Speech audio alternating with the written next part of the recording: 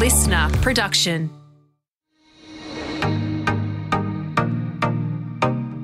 Hi, I'm Helen McCabe, the founder of Future Women, a club to connect, learn and lead. Everyone talks about diversity and inclusion, but how do you get results? And as a leader, why does it really matter? Aubrey Blanche has a master's from Stanford and is the head of diversity and belonging at software giant Atlassian. She argues building a balanced team helps hold you to the highest standards. Aubrey's insights will change the way you think about inclusion and diversity, and most importantly, change the way you lead. Here's Aubrey. Thank you so much, everyone, for having me today. I'm super excited to be here. But really what I want to talk about is the changing landscape of the way that companies are approaching building gender equity. And if there's any sort of phrase that I think sums it up, it's what got us here will not get us anywhere else, and it's time for a change. And I'm really excited to share the way that we've taken a very intentional and structural approach to creating gender equity. And when I say gender equity, I also want to make sure that we know that we're talking not only about women, but also our non-binary and gender non-conforming siblings, who often are more marginalized and get left out of the conversation. But for this talk, I'll mostly be talking about women, although a lot of the changes that we've made have actually created significant representation gains across the organization for lots of different groups, including multicultural folks and also folks over 40 who are significantly marginalized in the tech industry. We have a bit of age bias, if you haven't heard. So, why does diversity get in the way of gender equity? Well, first, I think when we talk about why we care about what we call diversity, it's important to know why. So when I talk to companies, I usually say, it's bad for PR if we don't is not a good enough reason to care, right? You need to find your own motivation. And so at Atlassian, right, we're an enterprise collaboration software company based literally across the street. But our mission is to unleash the potential in every team. And that makes it pretty easy to tie this work to our mission. We know we have customers in more than 150 countries, and teams are made up of people all over the world. We can't possibly help them do their best work if we don't reflect those customers internally, right? Their pain points, their successes, how they work, the languages they speak, all of those things. Really, really important to us. But before I talk a little bit about Atlassian, I want to talk a little bit about the landscape right now in the field that we call diversity and inclusion, but I'll tell you why you shouldn't. So every year, Atlassian conducts an international survey about attitudes and behaviors towards diversity and inclusion in the global tech industry. This year, we have multi-year data for our US, which is what I'm going to show you, but we see the same patterns internationally. So what we saw, which was really exciting, is that most respondents, companies, believe that diversity and inclusion is important. Really, really great. But it turns out, as you've probably seen, it's easy to say that diversity and inclusion is important. It's actually much harder to make it important and make it a priority.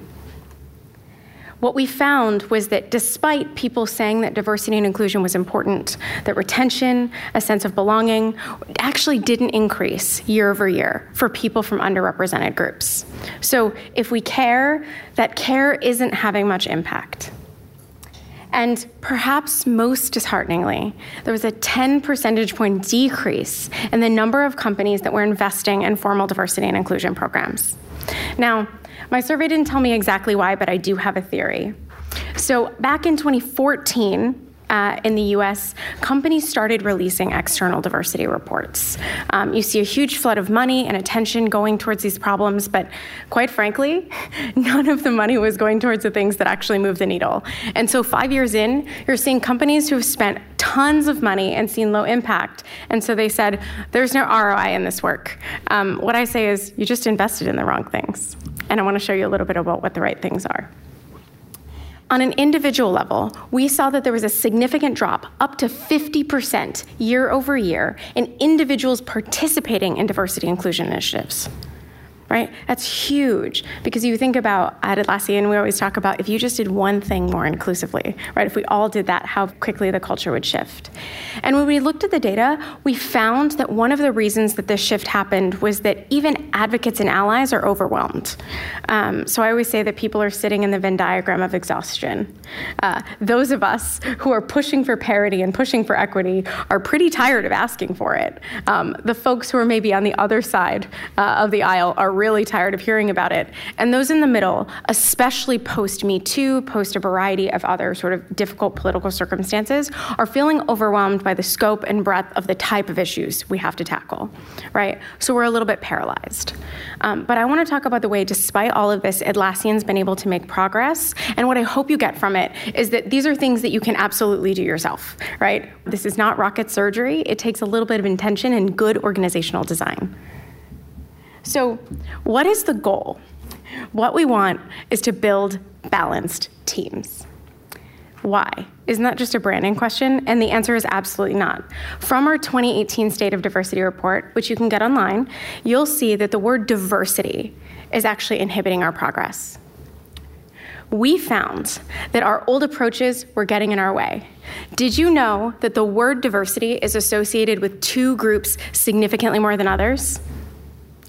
The word diversity is associated with white women and Black Americans. Even in Australia, respondents were more likely to say that Black or African Americans were diverse compared to Indigenous Australians, which is weird, right? So what we actually want to talk about is building balanced teams. Why does it matter? Well, I think first, you're claiming the linguistic high ground. I don't think it's particularly obvious that diverse teams are better. Right, we spend a lot of time throwing McKinsey studies at C-level executives about this, but who's going to die on the hill of building an imbalanced team? Right? Like no one. So we've won there, but also by using balance, we're using a little bit of a trick. First of all, we're maybe getting over the reticence that you might see from someone who's really sick of corporate diversity and inclusion initiatives. But it also opens up the discussion to a broader set of people when we think about. Certainly, women and gender minorities are important, but often when we say women, what we actually mean are straight, white, cisgender, economically privileged women. Right? That doesn't leave room for multicultural women, women who are LGBTI identified, those who have disabilities, those who are expats or parents or have served in the military. But it also creates a way for folks who may come from those visible majority groups to feel like they matter in this conversation. And in my work at Atlassian for the last 4 years, I've seen that giving people a little bit of buy-in causes them to actually take more actions on gender equity, right? They feel heard and supported, and so they're willing to take action. So move from diversity to balance. Second, I am so sick of the word inclusion. I do not want to be included in spaces that were designed for powerful white men. I want to belong in spaces that were designed for me in the first place. And as a Latina LGBTI woman, it's really tough, right? To walk in there, I don't look great in a big business suit, and I don't want to project my power in the same way. And so I think it's time that we evolve our language, not only because inclusion has a little bit of a corporate feel to it, but because belonging resonates. We know that all human beings have a fundamental need to belong. And so when we focus on creating that feeling, what we found at Atlassian was that that feeling was correlated with greater retention, greater engagement, greater productivity, regardless of the demographic category that you fell into. So again, think about building for everyone and connecting to those common human emotions.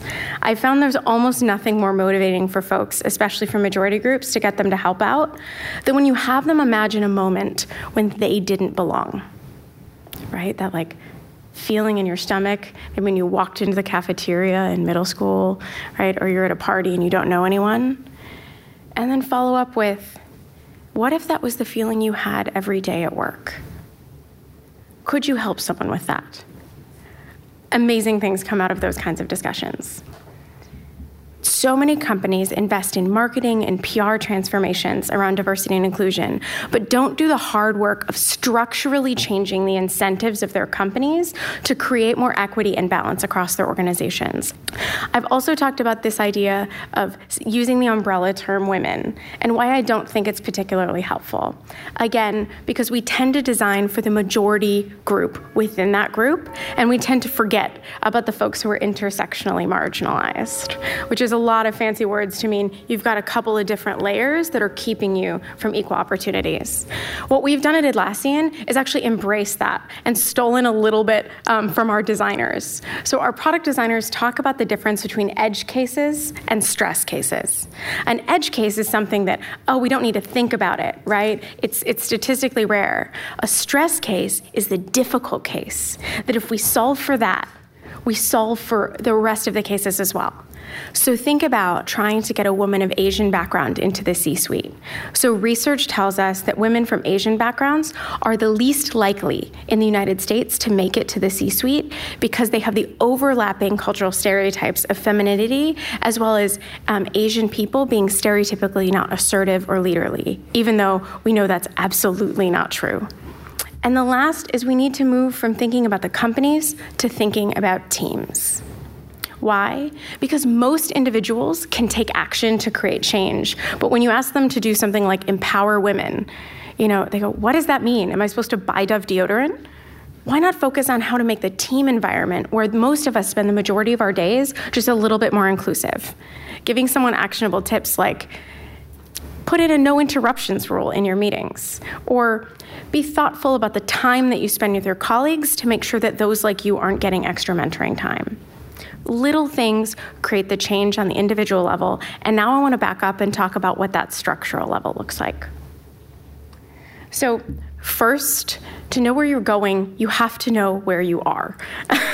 This sounds really simple, but I think over the last few years that the field of what I like to think of as balance and belonging has started to move in a more data-informed direction. At Atlassian, we take a very social science-based approach to building equity and belonging, and that means that we're constantly measuring what's going on across the talent life cycle. It's a little bit more difficult to measure your candidate pipelines, as you all may know, hard to collect data there. But first, we look at our hiring monthly and see, are we making progress? Are we hiring at least at what we call market availability? As a tech company, you can imagine, sometimes our talent pools are constrained, but we believe that we can hire better from that pool by creating a culture where people want to work. We also look at promotions and pay equity. So not only do we look at our compensation programs every time we roll them out, but we also do a complete annual audit to make sure that all Atlassians are sure that they're being compensated equitably for the work that they're doing. And we bias pretty conservative in that, which is we don't just look at job titles. We look at people who are doing substantially similar work, because we know that the title games happen. We also measure inclusion. And we do that twice a year in our engagement survey with 3 different questions. And we found that those 3 questions best predict inclusion. So 1, I feel like I belong on my team. 2, I can be myself at work. And 3, my team has diverse perspectives that influence our decision-making. And we chose those 3 questions because it gets at people's subjective feeling, but also making sure that people's voices are heard and valued. Because I'm sure we've all seen diversity programs where you get someone in the room, but they're not allowed to speak. And really, what's the point? And the last one is we look at attrition. And there it helps us understand it's a lagging indicator of a problem. So if we see significantly higher attrition rates for a particular cohort, we're able to go in, do focus groups, remediate, see what's going on. So in addition to measuring these things, we also know that we have to have inclusive and equitable organizational design. So we've made significant changes across our recruiting funnel over the last 4 years that have helped us hire better. And I'm very specific about saying that because our underlying philosophy is that building a balanced pipeline and building balanced teams are the outcomes of holding ourselves to the highest standards, right? So no more of this diversity is lowering the bar, right? The fact is a lack of diversity shows that you have inconsistent or low standards. So what did we do? We built sourcing libraries. These are lists of professional organizations, hashtags, sororities and fraternities, anything that we can find associated with particular groups. There's a non-negotiable trade-off between time and underrepresented people in recruiting, and what we've done is made all of our sourcing team more efficient at identifying qualified, interested candidates for our open roles. We moved to structured behavioral interviewing. This does not sound like rocket science, but it turns out it's easier to hire the best person when you ask all the people the same questions. We also built something called a values interview. So if you've ever heard me speak before, you will know that I hate the term culture fit more than just about anything in talent. And the reason for that is that culture fit is nothing but an intractable morass of unconscious bias that lowers the bar. And so what we did was we actually looked at the Atlassian values. If you've seen anything about us, we're very big on them. And they're written not just to be something like transparency, but open company, no bullshit. Because we want it to land. And we also want to know what behaviors are aligned with those values. So we did focus groups with hundreds of employees and came up with a list of the behaviors that are aligned and misaligned with our values. Things like being willing to give candid but kind feedback, willing to go above and beyond to help a teammate improve. We just look for people with those qualities because we know they're going to be the best Atlassians. That interview is structured, specific, and you must be nominated to give it. So it's actually a point of prestige for our interviewers to be nominated, to be the keepers and the evolvers of our culture. We talk about diversity and inclusion so much in business that sometimes it can lose its meaning. That's why I like Aubrey's distinction between diversity and balance and inclusion and belonging. The changes she's implemented at Atlassian show they're serious about walking the walk, not just talking the talk. The tech industry can be a difficult place to break into, especially for women, but the changes Aubrey is implementing at Atlassian are creating real balance and belonging. But she would like to see some more. Here's Aubrey. Next, we look at the balance of our interview panels. We measure to ensure that every candidate who comes to Atlassian meets a female or non-binary team member while they're on site. We know that this helps underrepresented candidates feel that they would belong at Atlassian, but it's also a great signal for those folks who maybe have some not so pro-social behaviors, right? We get that red flag in the interview instead of in the performance review. We also have pioneered something called the balanced slate approach. So you may have heard of something called the Rooney Rule, which came out of the National Football League in the US. But it required that teams interview a qualified, interested, underrepresented candidate for open coaching positions because they had an issue where all of the coaching staff was white, while the majority of the players were black. We have successfully done this. You'll see that 4 of the last 7 C-level and board members that we've hired I've identified as women, so it works. But we now actually apply this to all roles open at the director level and above. We also create strategic partnerships with organizations who either help us connect with great talent pools or provide us guidance on how to continue building a more equitable organization. As you can imagine, we also host events and meetups on site at events worldwide, again, to connect with those populations with the assumption that if we haven't connected with an underrepresented candidate, that's on us. It's not a pipeline problem. And the last one I wanted to talk about, because this came out of our recruiting marketing team, and it was so incredible for engagement. So when we think about activating our brand, we really try to align that with our values. A great example is last year at the Grace Hopper Celebration for Women in Computing. If you don't know, it's one of the biggest conferences worldwide for women in technology. Last year had 18,000 attendees. There was an enormous career fair there. And as you can imagine, every tech company in the world gives out tons and tons and tons of swag, right? You go home with like 85 new t-shirts, none of which you really needed, and none of which are going to have anything to do with your employment decisions, right? Who's ever taken a job because they got a pen? And so, right? Everyone's like, yeah, of course, it's terrible ROI. So we were talking about this, and we realized that it was actually just not a great practice for us. So we took our swag budget, and instead of getting swag, we actually set up a Jira board. Jira is one of our flagship products, so it's a fake one. And we chose 3 organizations that were advancing women in technology: Women Who Code, Code 2040, and Black Girls Code. We created a set of double stickers, and every woman that came to talk to us, instead of giving them a t-shirt, we said, where would you like the money that we would have spent on your t-shirt to go? Please put a sticker under the name of the organization that you'd like to support. And so at the end, we divided our total swag budget proportionally among the stickers. So those women not only got to meet Atlassian, but also got to participate in building more participation across the industry. And what we also found was that it helped weed out candidates who were values aligned for us. The kind of people who were more excited about donating to a philanthropic cause are going to be better matches for Atlassian anyway. So these are things we can all do, right? It's impact as opposed to brand. Now, I want to get back to talking a little bit about process, because I think recruiting is something we often talk about in diversity, and what we don't talk about is the way that people are incentivized inside companies to act either inclusive or exclusive ways. So what we've actually done is pioneered an entirely new process for designing bias-resistant assessments at Atlassian. And I'll talk a little bit about what that means in performance. But for us, we found this was so crucial because your performance assessment and what we call reach, which measures your anticipated future impact. So we look at folks' enterprise thinking, we look at their learning agility and their motivation. We know that these type of assessments can be riddled with bias that disadvantages underrepresented or marginalized people that have nothing to do with their skills and capabilities. The way I like to think about it is it blocks us from seeing the brilliance that's already there. And so we take this really seriously. Now, what exactly does that look like? So we designed a gender equitable performance assessment at Atlassian.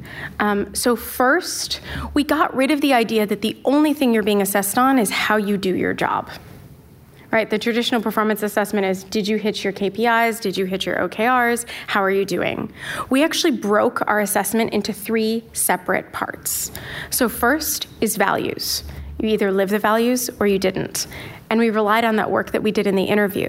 So the exact same behaviors that we're assessing for when you're coming in are the same behaviors that you're held accountable for in our workplace. The second, role.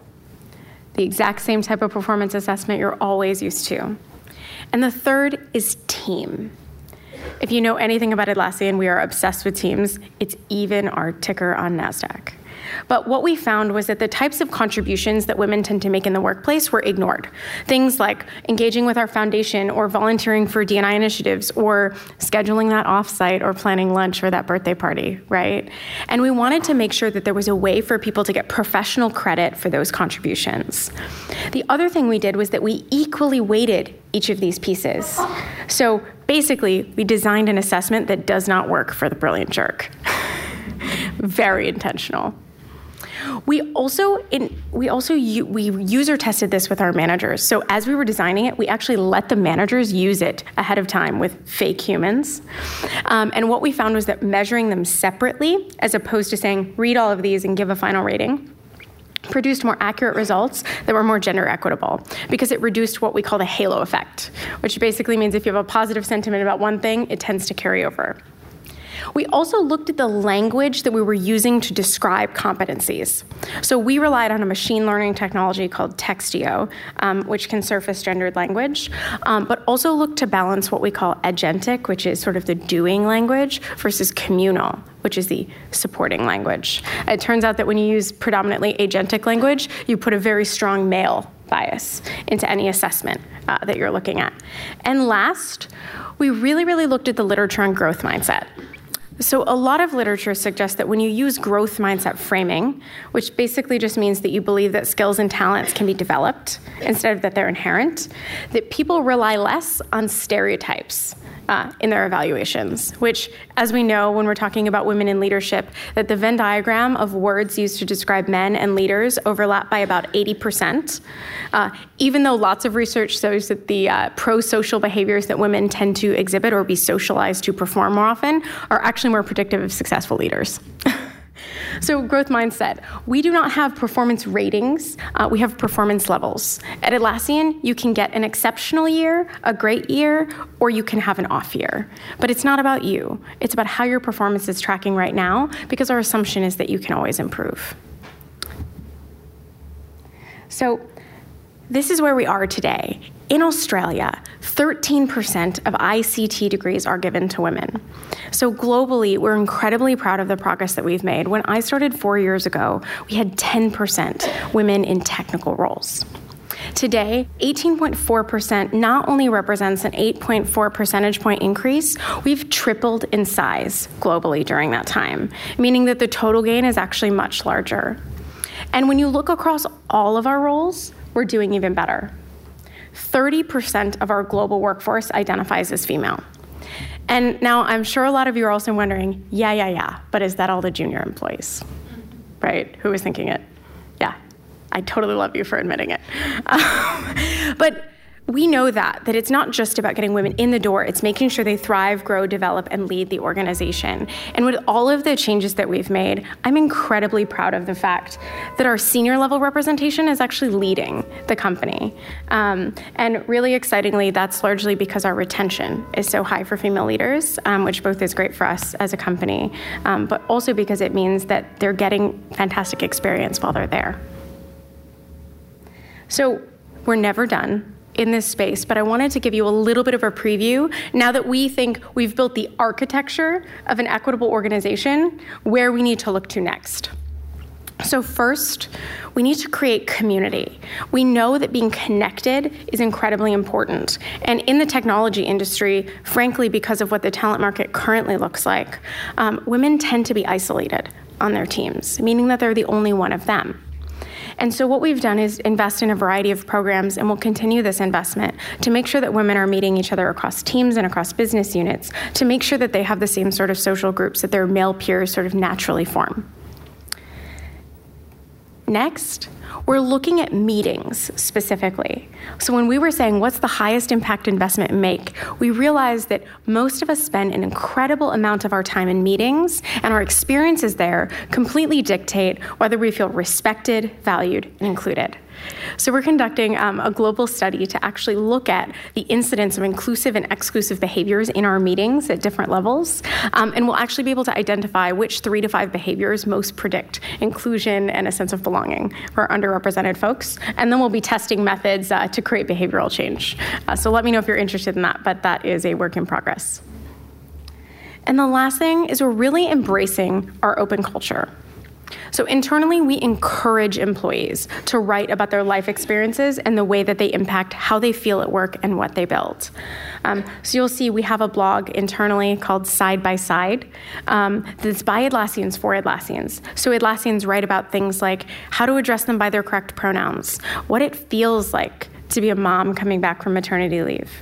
According to Mel, super overwhelming and confusing, and you don't know if you're doing anything right, but it's better if you ask for help because it turns out everybody feels that way. And not only do we encourage our employees to blog internally, we get hundreds of comments and likes on this, right? It's something that we encourage everyone to participate in, but we often take that content and encourage employees to take that to Atlassian Summit, our user conference, or transform those blogs into things that appear on our website. Just a couple of weeks ago, we had a coworker who wrote about why ageism is super illogical because it's basically bias against yourself. Or about how to work better with an introvert or an extrovert or someone on the autism spectrum. And we believe that by embracing this open culture of talking about both the opportunities that your identity presents and the challenges that you need help with, we've created a community where people are constantly self-educating about how to be more inclusive and supportive of their colleagues. And I think it's important to underline the role of the community in this. I think of myself as the head of diversity as me, I build the structures. I'm the architect, but then anything that sort of is groundswell or comes up, I'm there to support, maybe act as the linebacker, right? Get you some budget, get some blockers out of the way, but really allow our employee population to solve for the challenges that they see in their local communities. So that means in San Francisco that we have a Women Wednesdays lunch. And in Sydney, we run peer mentoring rings for women. And those were both challenges and ideas that were brought by our employees that we got support for, but we believe it's that partnership that has actually helped us move the needle so much, rather than just directing the progress.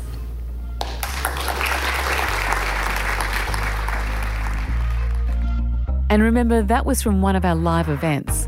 And you can become part of the movement by signing up at futurewomen.com.